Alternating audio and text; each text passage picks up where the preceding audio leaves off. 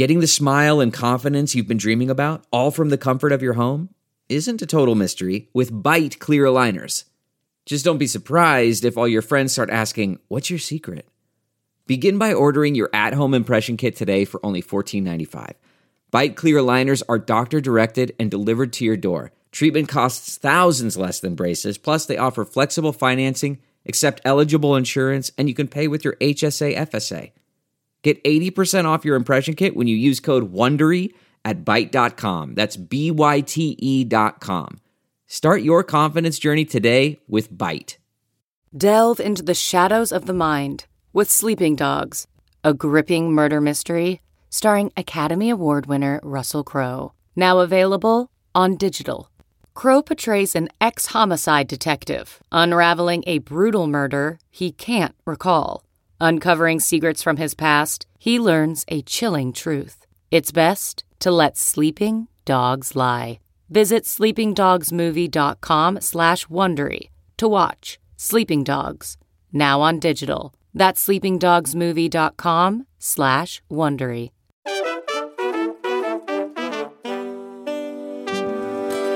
It's Wednesday, May 10th, 2023, and this is Markets Daily from CoinDesk. I'm Adam B. Levine, here again with Adrian Bluss for your daily news roundup. On today's show, we're talking Bitcoin, inflation, top headlines, and more. And just a reminder, CoinDesk is a news source and does not provide investment advice.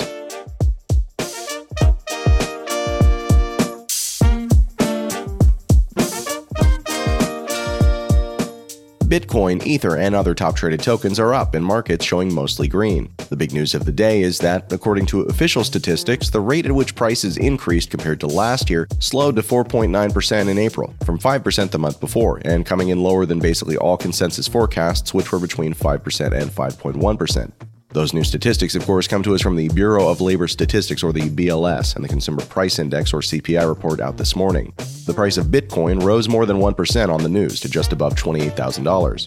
All of this could have an impact on the U.S. Central Bank, which, at its last meeting earlier this month, saw the so-called Federal Open Market Committee, or FOMC, indicate that it's considering at least a pause in its historic run of rate increases that's seen the central bank take the benchmark Fed funds rate from about 0% in early 2022 to the current targeted range of between 5 to 5.25%. While that fast pace of rate hikes hasn't succeeded in bringing down inflation to the Fed's nominal 2% target, the interest rate whiplash that's resulted has succeeded in blowing up some of the largest banks in the country, and forced Fed Chief Jerome Powell to open new and expanded bailout facilities to try to keep the growing problem of bank runs, which are really just a way of saying loss of confidence in the solvency of the banks people are keeping their money in, at bay.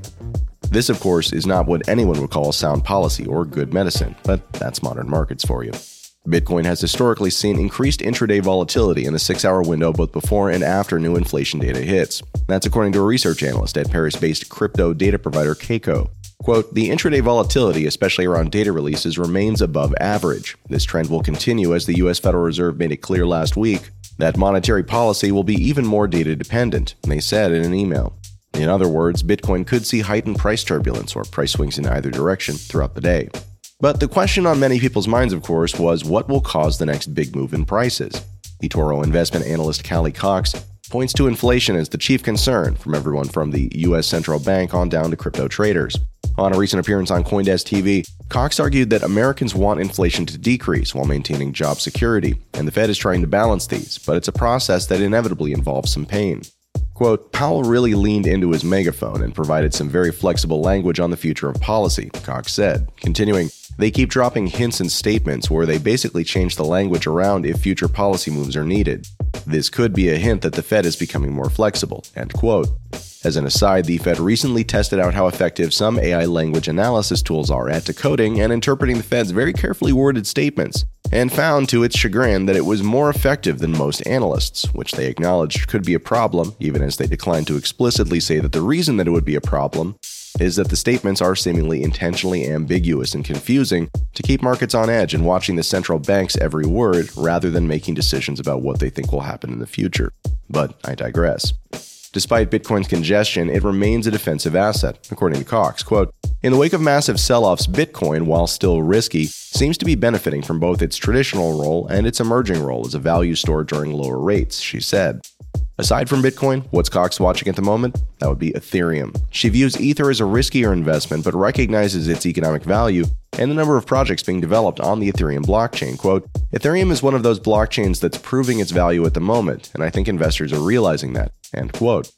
Elsewhere, transactions on the Litecoin blockchain have surged to all-time highs as the meme coin frenzy and subsequent high fees on the Bitcoin network have sent crypto users scrambling for alternatives. Litecoin, which was an early fork of Bitcoin, has long touted itself as the, quote, silver to Bitcoin's gold, which is a claim that never made much sense, but which continues to appeal to some. Bitcoin Cash, meanwhile, arguably the losing side of the block size wars back in 2017, and which was modified to be more scalable and cheaper, seems to be benefiting from Bitcoin's backlog of transactions as well, at least according to some market observers. And we can't objectively say that it was one of the only top-traded tokens up in absolute terms yesterday. Quote, Bitcoin Cash is a fork of Bitcoin, so the market is speculating that there will be some spillover as a result of high fees or congestion, a trader from Arca said in a note to CoinDesk. They also noted that the uptick for Bitcoin Cash will most likely be short-lived. Today's crypto coverage comes courtesy of CoinDesk markets analysts Lila Ledesma, Christian Sandor, Omkar Godbole, Stephen Alfer, and Sam Reynolds. Bitcoin is currently trading at $28,176. That's up about 2.3% since our show yesterday, while Ether is trading at $1,877 per token. That's up about 2% over the same time period, according to the CoinDesk Market Index. And speaking of the CoinDesk Market Index, we're looking at an absolute reading this morning of 1,230. That compares against yesterday's reading of 1,215 and represents about a 1.25% increase across top traded tokens on the day. And now, with traditional markets, here's Adrian Blust. Thank you, Adam. U.S. Treasuries and Wall Street stocks were mixed to up this morning as inflation data from April came in slightly below forecasts, adding to traders' belief that the Federal Reserve may be done with this interest rate tightening campaign. Relative to our markets update yesterday, the Dow Jones Industrial Average is down just under half a point, while the S&P 500 is trading relatively flat. The tech-heavy Nasdaq, meanwhile, jumped up 0.6 of a point. Over in Europe, most major indices were down, with London's FTSE 100 leading the losses 0.2 of a point lower. Both the regional stock 600 and Germany's DAX lost 0.1 of a point. In Asia, stocks were mostly down, with Hong Kong's Hang Seng Index ticking down half a point, while mainland China's Shanghai Composite Index lost 1.1%. Japan's Nikkei 225, meanwhile, lost 0.4 of a point. And lastly, in commodities markets, Brent crude, the global benchmark for oil, gained just under half a point, trading at $76 per barrel. Gold, meanwhile, is trading at $2,043 per troy ounce. That's up 0.33% since yesterday. Today's traditional market coverage draws from the FT and MarketWatch. Thanks very much for that, Adrian. Stay tuned for after the break, where we're going to dig into inflation as well as other top stories. We'll be right back.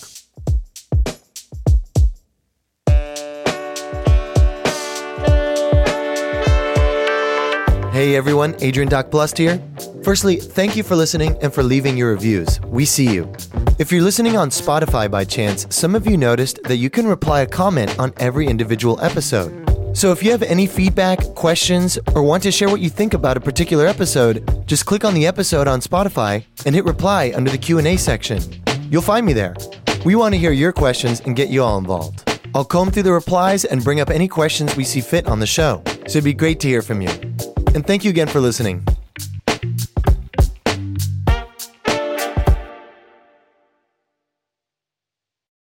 Welcome back. Let's take a quick look at some of the drivers behind today's official inflation numbers covering April of 2023.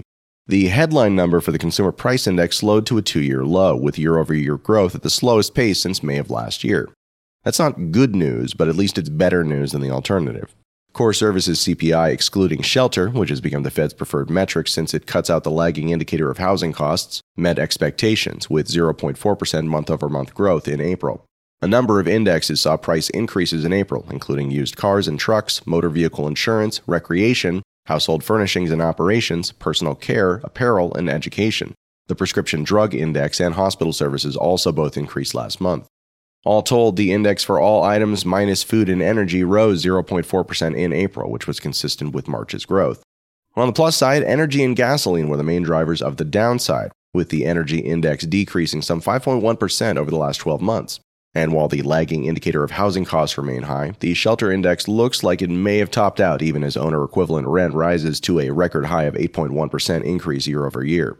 Inflation also continues to devalue citizen paychecks and outpaced Americans' rising wages for the 25th straight month. In mixed news, some indexes such as airline fares, new vehicles, and communications declined in April, which is both a relief given how much prices rose on those, but potentially signals broader economic concerns. So those are the numbers, but we're actually quite curious to understand how inflation feels in your life. You can write to us at podcast@coindesk.com, or you can write to me directly at adam@adamblevine.com and let us know what you think. We've got Zero Hedge's breakdown linked in the show notes on this one. Elsewhere, Bitcoin users in Africa are increasingly moving to the Lightning Network and stablecoins as transaction fees have soared to their highest level in about 2 years. The Lightning Network, of course, is a layer built on top of the Bitcoin network to process transactions more quickly and with lower fees. It's long been seen as the primary means by which Bitcoin could scale to a Visa or global level of use, but which has been slow to gain much traction, even as it's been used to power novel use cases. But I digress. Many across the African continent have already been using these tools, so they weren't necessarily troubled by spiking fees.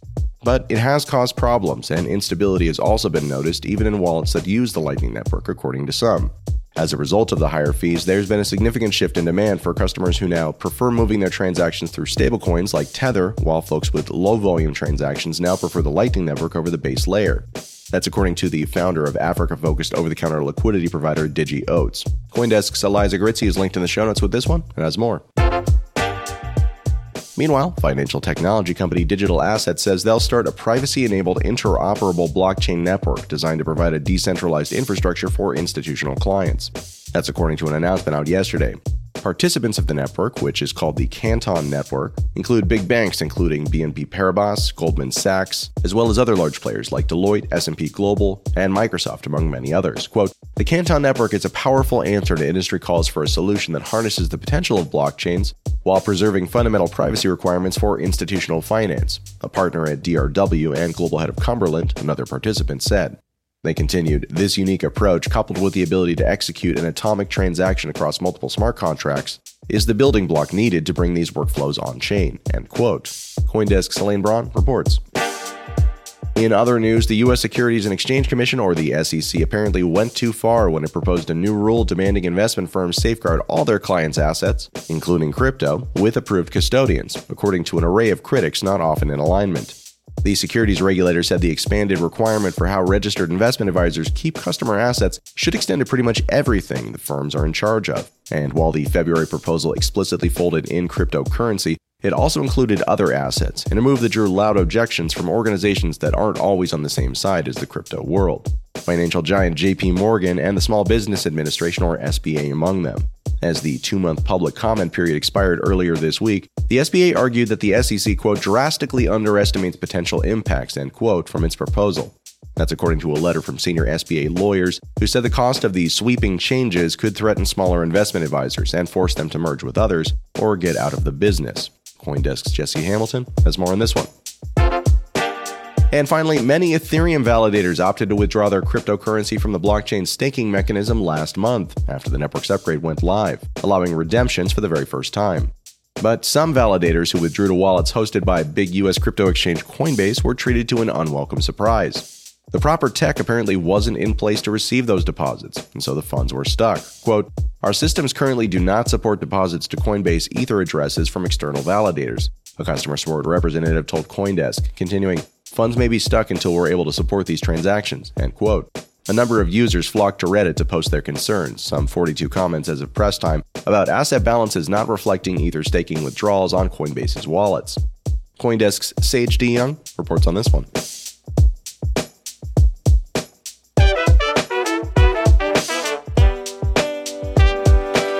And that's our show for today. Thank you very much for listening. If you have any questions or comments, send the show an email at podcast@coindesk.com, or you can email me directly at adamlevine@coindesk.com.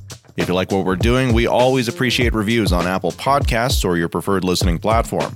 This episode was produced by Adrian Blust and myself, with further support from the podcast team over at coindesk.com. Have a great rest of your day, and we'll be back tomorrow with another episode of Markets Daily.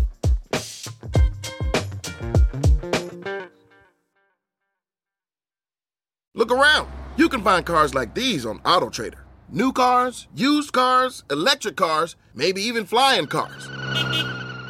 Okay, no flying cars, but as soon as they get invented, they'll be on AutoTrader.